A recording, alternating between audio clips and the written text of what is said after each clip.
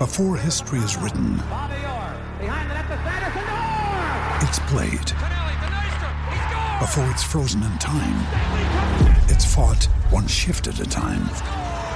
Before it's etched in silver, it's carved in ice. What happens next will last forever. The Stanley Cup Final on ABC and ESPN Plus begins Saturday. What did you make of the game, and what were the nerves and jitters like for you? I thought the game we played hard.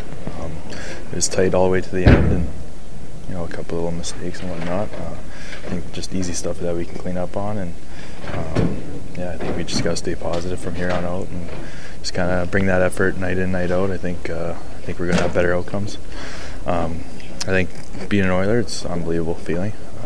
Obviously tonight, not the best feeling after the game, but it was good to get the nerves out, and I'm just really excited to be here. Alex, that's a game that went right down to the wire.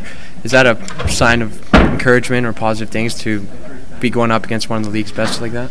Yeah, exactly. It really is. I mean, like you said, they're one of the best teams in the league. I thought we were right there with them the whole way, and could have been a couple of bounces. Hellebuck made a good save at the end there. Could have went to overtime. So, I think we just got to stay positive in here and keep with that same effort.